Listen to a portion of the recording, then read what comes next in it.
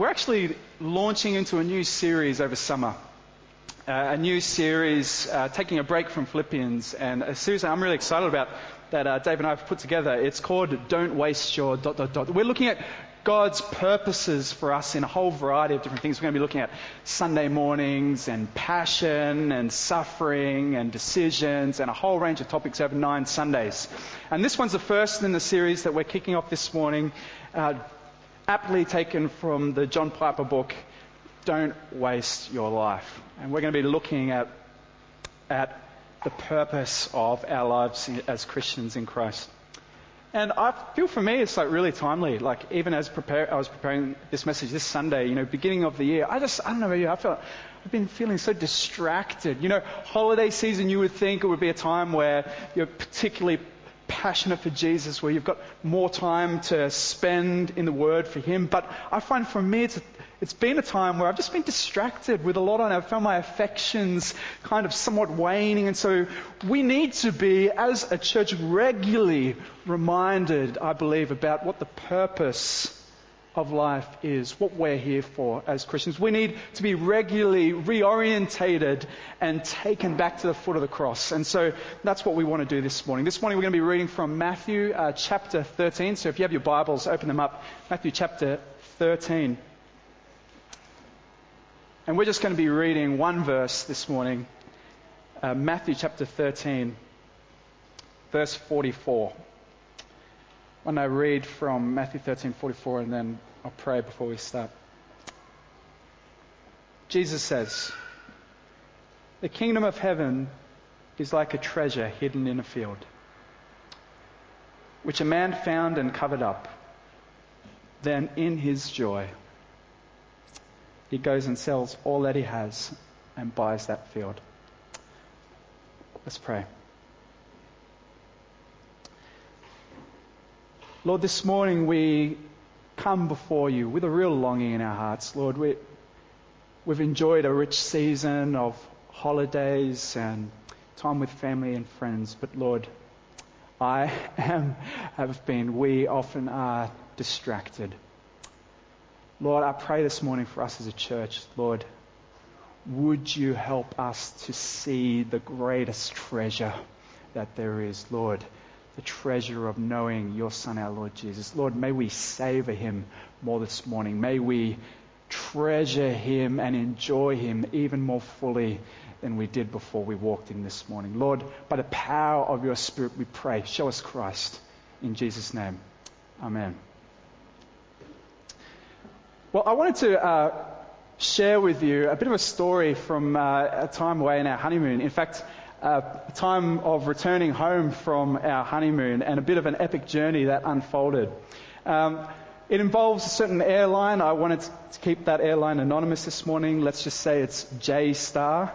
And involves our trip home. We'd booked our flight home some 2 months beforehand and trying to get some, choice meal deal with J-Star.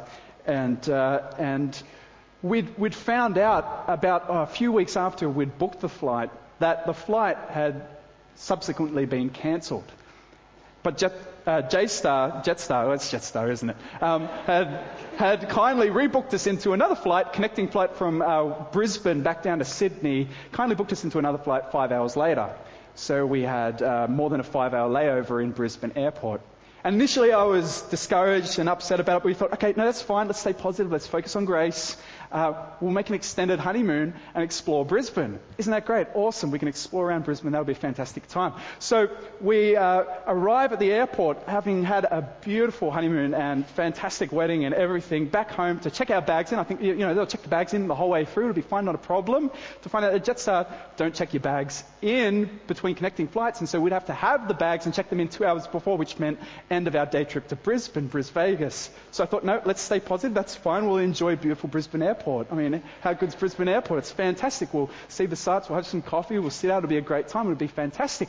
And so we slowly, we're hanging out. We're enjoying it. We're reminiscing on the time in the honeymoon. The time is stretching on and on and on and on. I guess the time when our flight is due to leave to come back to Sydney.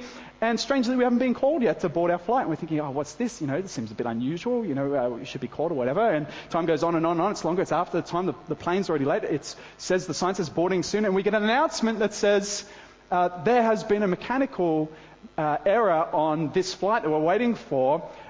We will advise you in another 15 minutes as to what will happen and when boarding time will commence. So we think, that's fine, we'll wait 15 minutes. We wait another 30 minutes. There's another announcement that says, your flight has been cancelled. Please move to the check-in lounge outside to rebook into the next available flight.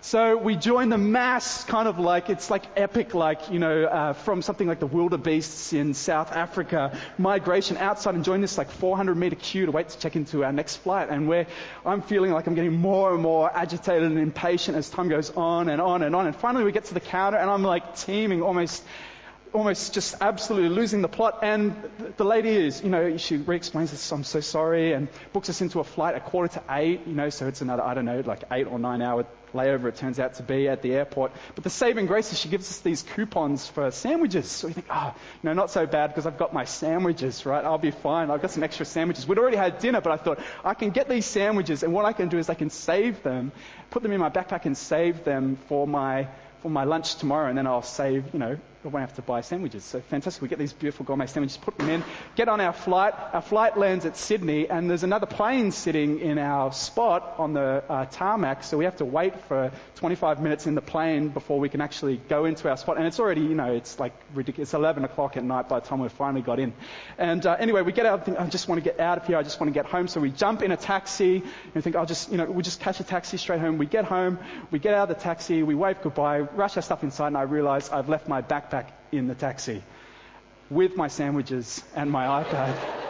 It's like, no. And in that moment, I'll tell you what I felt like. I felt like the entire world is against me, like everything is conspiring against me. And you know what? The other thing that happened in that moment is I completely forgot about all of God's goodness towards me in the preceding weeks and months. The mercy He'd poured out upon us in our wedding is completely gone. As I was distracted and completely focused on me. Woe is me. A little Brendan self-pity moment. I don't know if you can relate to the holiday season and lots going on, and just that feeling of distracted. There's all these things going on, and we so quickly forget our purpose. So this morning in our message, Don't Waste Your Life, really, we're going to be looking at 3 quick points. For those that take notes, our kingdom, our treasure, and our joy. Our kingdom, our treasure, our joy. But really one thing I want us to remember at the start of this year, one sort of refocus I want to have, one thing I want us to begin this year, a reminder I want us to have, to remember the joy that there is to be found in losing everything but gaining Christ. Friends, there is a sweet joy to be found in losing everything. We might lose everything we have, but if we gain Christ, there is joy. And I want us to be refreshed by way of reminder this morning. So let's begin with our first point, our kingdom. Jesus tells this parable, and he says, the kingdom of heaven is like the kingdom of heaven. Jesus has been in this section just teaching about the kingdom of heaven. What does this word kingdom of heaven even mean? Like, what's this expression? It's really a favorite expression of Jesus in the book of Matthew. It's used in the book of Matthew about 32 times, and 31 of those times it's Jesus himself uses it. And what basically it's all about is, in essence, during that time, first century Palestine, the name of God, Yahweh, was sacred. People didn't want to use the name of God. And so one thing that rabbis, religious teachers would often do is they'd replace the name of God with something else. And a common thing they'd replace the name of God with is the heavens, heaven, as another way of referring to God. And so when we read the kingdom of heaven, it's the same as saying, it's kind of a really ultra-Jewish religious way of saying the kingdom of God. It's the same thing. Kingdom of heaven means kingdom of God. And Jesus has been teaching throughout this chapter 13 and on the bits before and after it all about the kingdom of God, the kingdom of heaven. He's been teaching that people respond differently to the message of the kingdom of heaven as it's preached in Matthew 13, 1 to 23 with the parable of the sower. He's been teaching that people of the kingdom, of God's kingdom, they live amongst people that are unrighteous. In this parable he talks about the weeds mixed in with the good crop. He's been teaching that the kingdom of God is growing from something really tiny in the parable of the mustard seed. Well, what does Jesus mean by the kingdom of God, the kingdom of heaven? Like, what's it all about? Well, the kingdom of God is all about really one thing, and that is it's really about God's reign. And it's God's reign now, and it's also God's reign not yet. It's God's reign now in the book of Matthew and throughout Scripture in probably 3 different ways. It's his reign as the sovereign ruler over the whole earth. In Matthew 6:26, Jesus says, "Look at the birds of the air. They neither sow nor reap nor gather into barns, and yet your heavenly Father feeds them. Are you not of more value than they? And which of you, by being anxious, can add a single hour to his span of life? And why are you anxious about clothing? Consider the lilies of the field, how they grow. They neither toil nor spin. Yet I tell you, even Solomon in all his glory was not arrayed like one of these." And then in verse 33 he says, "But seek first the kingdom of God and his righteousness, and all these things will be added to you." Jesus says, guys, why do you spend your time worrying about clothes and where you're going to live? The world worries about these things, but the kingdom of God, seek it first. God, don't you know the kingdom of God is about God who rules and reigns over the whole earth and everything in it? Well, the second way in which the kingdom of God is now is it's his reign over us as his subjects who should, by inference, obey him and follow him. Jesus says in the next chapter in Matthew 7, he says, "Not everyone who says to me, 'Lord, Lord,' will enter the kingdom of heaven, but the one who does the will of my Father who is in heaven. On that day, many will say to me, 'Lord, Lord, did we not prophesy in your name and cast out demons in your name and do many mighty works in your name?' And then I will declare to them, 'I never knew you. Depart from me, you workers of lawlessness.'"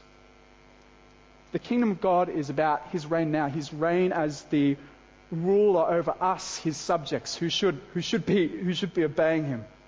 But it's also the place where his reign is being acknowledged, where people are coming to know Jesus and follow him. We're coming into submission with the will of God and repentance and belief. I mean, Jesus himself says in Matthew chapter 4, he says, "Repent, for the kingdom of God is at hand." And again, he says in teaching his disciples about how to pray, how does he say they should pray? He says in Matthew chapter 6, verse 10, he says, "Your kingdom come, your will be done on earth as it is in heaven." Your kingdom coming, God's kingdom coming, is the same as, according to Jesus, his will being done on earth as it is in heaven. They're parallel ideas.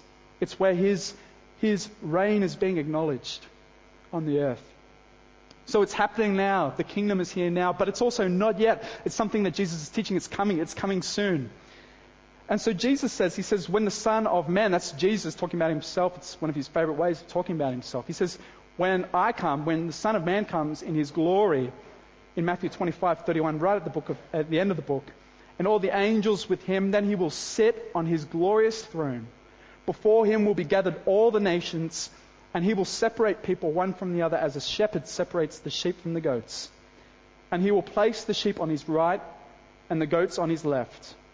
Then the king will say to those on his right, 'Come, you who are blessed by my Father, inherit the what? Inherit the kingdom prepared for you from the foundation of the world.'"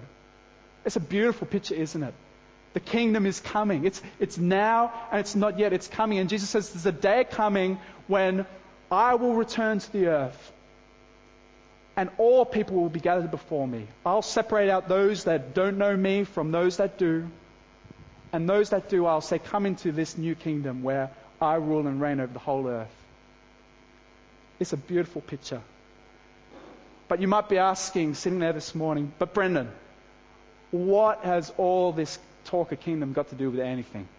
I mean, how is this relevant?" Well, the thing I want to remind us afresh this morning, the way in which I just believe it's so relevant for us, is that we get distracted and we forget that all that we see around us, it's not as it seems.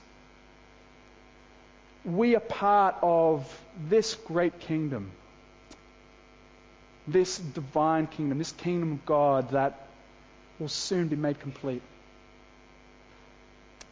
You see, I've come back from our wedding, being married, and our honeymoon, which was fantastic, to life, as a married man is fantastic. But I've just experienced this new flood of distractions and things that just start to take your attention and vie for your attention. One being the Delta 2 sofa from King Furniture. Like we've been looking for like a new couch to fit in we've got this small unit, fantastic unit in Waitara, and we've been looking for this new couch that would just snugly fit into the corner. And so we've been looking high and low trying to find this good couch, and we stumbled into this ridiculously overpriced place, King Furniture. It's expensive, top notch. It's a steel frame, guaranteed for 7 years. Beautiful, handmade, Australian made, upholstered, fabric couch.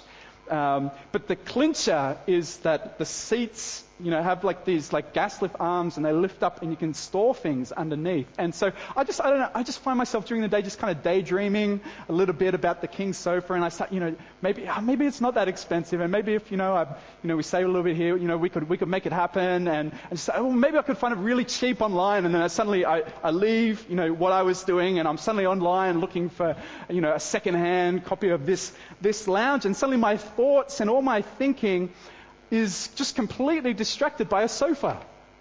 I don't know if you can relate to this sort of distraction. I mean, it's this culture we live in with endless distractions. I mean, social media, constantly vying for our attention in a world of nothingness. It's work, it's TV, it's sport, it's kids. I mean, you open up the newspaper and what's like 50% of it's either on sport or it's on property prices and the value of the dollar. It's endless distraction. It's the world that says this is all there is. There is nothing else but this. That's it. So you should just enjoy it and make the most of it because tomorrow it's gone. It's the world that says live in this in such a way to maximize your happiness for you. It's all about you.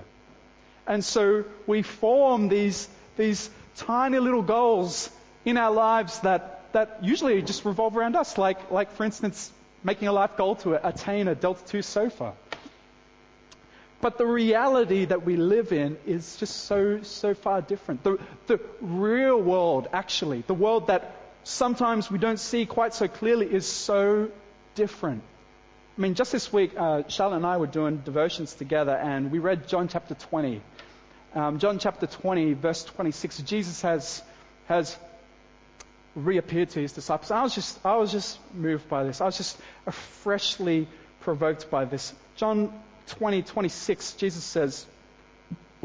John says, 8 days later, his disciples were inside again, and Thomas was with them. Although the doors were locked, Jesus came and he stood among them and he said, "Peace be with you." Then he said to Thomas, "Hear this. Put your finger here and see my hands, and put your hand and place it in my side. Don't disbelieve, believe." And Thomas answered him, "My Lord and my God." The true reality is that our Lord Jesus came and he died. And friends, now he's alive. And he is seated at the right hand of the Father in heaven, and he is coming again. He is coming again in all of his glory, and every knee will bow and every tongue will confess. That is reality. And we live in the in-between time. What is time and time again referred to in Scripture as a brief moment before he comes, before we join him in eternity. That is reality. But we live in a world full of distractions, and we begin to forget that we're not home here, and so we begin to spend our money like the world is our home in the same way as our neighbors, and we begin to use our time like the world is our home in the same way as our neighbors, and we begin to be filled with anxiety and worry about worldly things like the world is our home, just like our neighbors. And we forget that true reality is just like a massive dam. I was reading this week about the Jinping Dam in Sichuan province in China. It's one of the largest man-made structures in the earth. It's 350 meters high, and it's 570 meters across. Man-made structure. It holds a maximum capacity of 7.7 billion cubic meters of water. Huge. Now imagine standing before that dam alone. And now imagine a dam that's not 350 meters wide and 570 meters across, but imagine a dam that's 15 kilometers high and 15 kilometers across. And imagine standing there alone as the wall crumbles and that wall of water comes towards you. Friends, that is reality for those in the world who do not know Christ. They face the wrath of God like that wall of water completely alone. That is reality. And we worry about the Delta 2 or our grades at school or that promotion at work or our next holiday. Our problem is not that our vision is wrong. It's that our vision is so often, our goals are so often, they're too small. We worry about small things. When the reality is, reality is so much greater. If you're a Christian, you're part of a kingdom that is so much greater than anything in this world, a kingdom of God. And we need reminders, we need to refocus, we need to remember that our kingdom is so much greater than anything in this world. That's point one, our kingdom. Well, let's move on to point two, our treasure. Well, more than just something we're a part of, the kingdom of heaven, Jesus says. Let's read it again. The kingdom of heaven, Matthew 13:44. The kingdom of heaven, he says, is like a treasure. It's like a treasure. It's more than something we're a part of. It's a treasure. Now, I just want you to imagine being that guy there. Just imagine being a poor farmer working your everyday job in a field, harvesting that field, toiling away, preparing the soil, boring, monotonous work. And suddenly, as you're toiling away at that soil, thud, you hear something. And you sort of remove the dirt and you try to scramble to uncover, and you find this big box, and you open the box, and inside is this gleaming treasure. You found this amazing treasure, and you look around to see if anyone's seen you, and there's no one there at all. So you quickly put it back in the hole, and you just cover it up and make sure that it looks as normal as possible. And then you run and you just try and sell everything you possibly own. You get rid of everything that you've got, your car, everything, your house. You sell it all, and your friends. You can imagine your friends looking on and saying, what on earth are you doing? You lost your mind. You're selling all your stuff. What are you doing? Are you crazy?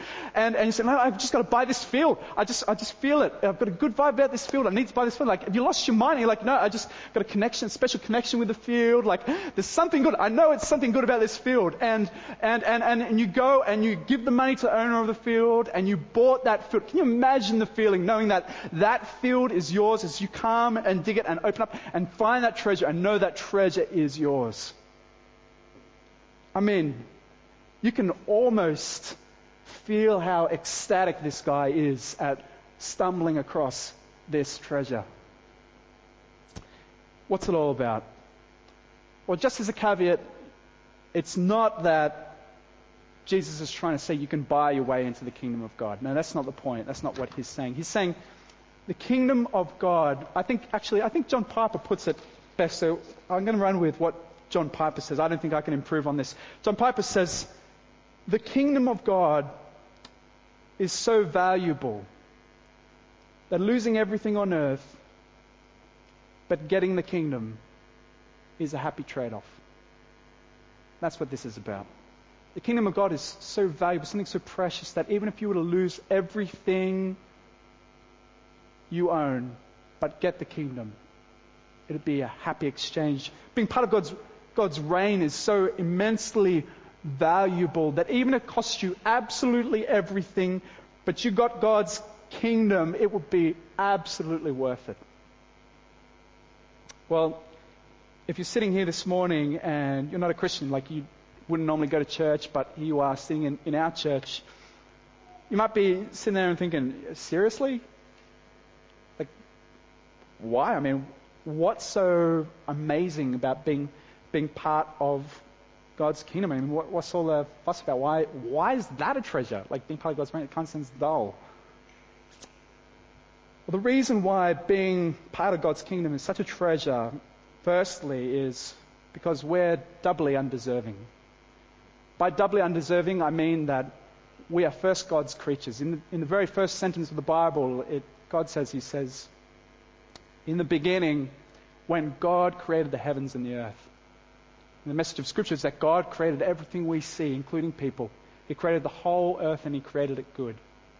And so just like a pot has no right to complain to a potter, or a potter owes nothing to a pot whatsoever, so are we to God. God owes us nothing at all. He made us. He owns us. So we're undeserving of being a part of His kingdom. But secondly, we're doubly undeserving because we're not just created by God, but we've turned our back on God. We've rebelled against God. And the Bible's word for that is that we're sinners. We've rebelled against God. And so because we've rebelled against God, because we've turned our back on God, and because God is our creator, God's decree is that we should be destroyed. We should face eternal punishment. We should face that wall of water, 15 kilometers high and 15 kilometers across, all by ourselves. Yet God doesn't leave us to face His wrath alone. He sends His very own Son, God the Son. God Himself comes and dies on a cross in our place. And as He cries out, "It's finished," it's as though that wall of water is completely drained at the foot of His cross. And we're saved from the wrath of God. But the kingdom, being part of the kingdom of heaven, is not a treasure just because we get saved from God's wrath. I mean, if that was the case, we'd be not worshipping God, but the things He gives us, we'd be just worshipping God because of what we get out of it. And that's not the reason why being a part of the kingdom of God is a treasure. No, being a part of the kingdom of God is a treasure is because God brings us into fellowship with Himself. The purpose of the cross was that God might form a relationship once more with us, a relationship that was long broken, that He might commune with us as family, as brothers and sisters, that we might enjoy Him and He might enjoy us for all of eternity. That is the reason why the kingdom of God is such a treasure. That the Creator of the universe not only sends His Son to die in our place, but calls us to be His children. Isn't that amazing? I mean, think about the one who made everything that is pleasurable. Every beautiful beach. Every moment where you stand in awe. Every time you've experienced just sheer joy and happiness and satisfaction. The one who created every moment of that joy. The one from whom all things that are good flow longs to, has made a way for you to be in communion with Him forever. What a treasure. What fantastic news. It's a treasure that it is so unspeakable that it's worth any cost. It's worth giving your life to 100 times over. I mean, it makes sense of why people would risk their lives for the sake of the gospel, doesn't it? You know, this week I was reading about this guy who's the first missionary from the US, a guy called Adoniram Judson. He has this amazing conversion story, and he was going to leave to Burma to be a missionary. And he'd met a girl called Anne who he had asked to be his wife, but before they got married, they wanted permission from her father to go, knowing that they'd probably never ever return home to see their family again. And this is the letter he writes to her dad to ask permission to go and serve for the sake of the gospel overseas. I was nearly moved to tears reading this. I just had to share it with you. Adoniram Judson writes, he says, "I have to now to ask you whether you can consent to part with your daughter early next spring, to see her no more in this world, whether you can consent to her departure and her subjection to the hardships and sufferings of missionary life, whether you can consent to her exposure to the dangers of the ocean, to the fatal influence of the southern climate of India, to every kind of want and distress, to degradation, insult, persecution, and perhaps a violent death. Can you consent to all this?" for the sake of him who left his heavenly home and died for her and for you, for the sake of perishing immortal souls, for the sake of Zion and the glory of God. Can you consent to all this in the hope of soon meeting your daughter in the world of glory with the crown of righteousness, brightened with acclamations of praise which shall resound to her Saviour from heathens saved through her means, from eternal woe and despair? Isn't that so touching? Where does that come from? Here is a man who's seen the unspeakable treasure of knowing Christ, that he would ask someone else to give the thing most precious to him for them to go and serve overseas. This is the transforming effect of the gospel, friends. This is not a tragic waste at all, because Jim Elliot is right when he says famously, "He is no fool who gives what he cannot keep to gain what he cannot lose." We have a treasure so precious. It's worth 100-fold more. It's worth more than 100 lives over. It's a treasure so valuable that nothing we have will ever compare. The treasure of being in communion with Christ forever. Well, lastly, our joy.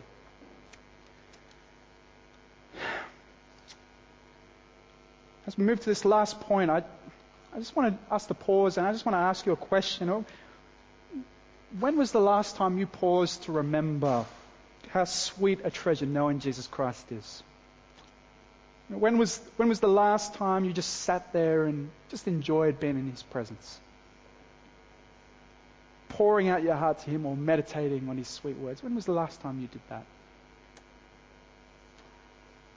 Well, it's not just that we're part of His heavenly kingdom, but that we have Christ, sweet treasure, who is also our joy, a source of joy. I just want to read to you again. I just can't stop reading this. It's such a sweet verse. Matthew 13:44, our passage.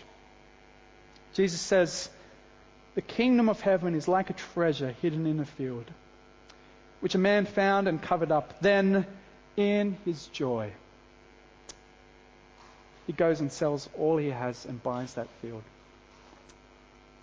There are 3 words that are key to understanding this passage. And those 3 words are in his joy. Giving up everything for this man, it wasn't a sacrifice at all for him. It was a scandal. He was a poor man. Nothing he had compared to the treasure. It wasn't pain for him. It was a sweet privilege to give up his property. You know why? Because he saw the value of this treasure, how unspeakable its worth was, and that nothing he had could possibly match its worth. And so I just want to remind us again that given everything to Jesus Christ, for us it's a joy, it's a privilege. Matthew 19:16, it's a famous verse. It's when Jesus, he meets a young rich man. And the rich man comes to him and says, "Teacher, what must I do to inherit eternal life?" And Jesus goes off about, following the rules of God. And he says, yeah, I've done all that. And then Jesus says to him, he says, "Well, one thing you lack. Sell all of your possessions. Give them to the poor. And then come and follow me and you'll be perfect." I think we look on and we hear that story, and there's a bit of us that thinks, Jesus, it's such a hard ask. It's such a tough thing to ask this guy to give away everything he has. It almost seems a little bit unfair, doesn't it? It almost seems like it's just a little bit too much to ask of him. But what Jesus is saying to this man, he says, "You know what? I want what's best for you. I want what's best for the poor and for you. So go and sell everything you have, give it to the poor, and they'll be better off. And come and follow me, and you'll be better off. I want to give you a greater joy. I want you to experience something more of me, something even greater than all the wealth that you have. I want you to experience something of a true treasure." So often we think that pursuing Jesus and following Him and following joy, pursuing pleasure and enjoyment are two separate things, but they're not. Our true joy is found in pursuing God. As Christians, this time of year, we make lists, don't we, of duties, of things we need to do more. Like, we need to read the Bible more, pray more, memorize more. But we forget the sweet joy it is to know God and know Christ and be in fellowship with Him. And we turn something that is meant to be a privilege into pain. Spending time with the Lord was never meant to be a painful thing for us. We forget the kingdom that we're part of. We forget the privilege we have to commune with God. We forget the treasure it is to know Christ. We forget the great war that we're a part of. John Piper, in his book, Don't Waste Your Life, he talks about World War II and how people joyfully gave up so many things. They gave up money. They gave up possessions, owning many things. He tells a story of a football match where they paused the whole game to search for a lost hair clip on the field. Such was the preciousness of metal at that time. And people didn't give up these things begrudgingly or with a sake of, this is, something I must do. But they did it with a sense of joy because they saw it was part of a greater cause. They saw it as contributing to the national effort, something that was going on, a greater thing than themselves. And so it was a joy for them to give to this cause. And John Piper, he sums it up so nicely when he says of the even greater cause that we have. He says, the greatest cause in the world is joyfully rescuing people from hell, meeting their earthly needs, making them glad in God, and doing it with a kind, serious pleasure that makes Christ look good like the treasure He is. No war on earth was ever fought for a greater cause or greater king. Isn't that true? When we see the treasure that we have in Christ, the things that we give for the sake of Him don't seem like such a cost. They seem like a joy because it's for the one we love, for Christ. But our cause is not something that's just out there. We have a cause right here in Sydney as well, don't we? Seeing God's glory made known again this year, a privilege, 2015 again.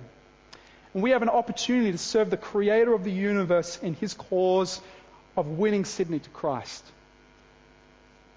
It's a privilege, it's a cause for joy here in Sydney. And this week I was reading about the Great Awakening, the Great Revival that happened in Wales, the Welsh Revival. And I couldn't help but be stirred with faith again for this city. There's a historian at the time called Thomas Phillips. In his book, The Welsh Revival, he writes this. He says, "It is impossible to ascertain the exact number of new members admitted since the commencement of the revival, a little more than 12 months ago. It is difficult to even give an approximate estimate. I am not aware that a complete list has been prepared or that anyone has hazarded a conjecture on the subject.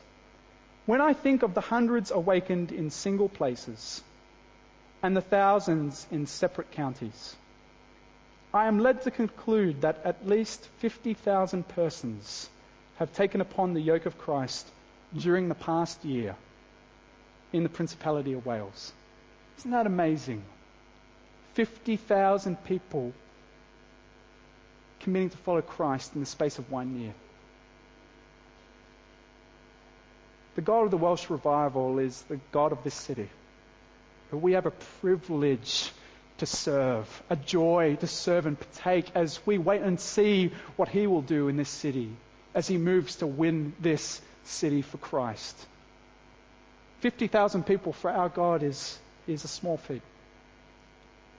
And so reading this, I'm just filled with faith afresh for our city and what God might have planned in and through this church in this city as we faithfully press on, praying for the city and proclaiming the gospel. It's a cause worth giving everything to. We are not only part of a great kingdom, but we have a great treasure. And not only do we have a great treasure, but that treasure will be our joy for all eternity. I just want to close by addressing two categories of people this morning. Firstly, to the most of us, that's people that are trusting in Christ already. I just trust that afresh at the start of the year, this year, that you've been encouraged, you've been reminded of the joy to be found in losing everything but gaining Christ. That's my prayer for us. That's my prayer for myself. That's my prayer for us as a church. And we might increase in joy in Christ. But I'm mindful as well that here this morning, maybe there's people that wouldn't usually call yourself a Christian, that maybe don't know Christ, and maybe you're like the man in this parable, and you've stumbled across this church. You've found yourself here this morning. You've stumbled across the treasure hidden in the field, and you've seen it, and it's a treasure, and it's glorious, and it's beautiful.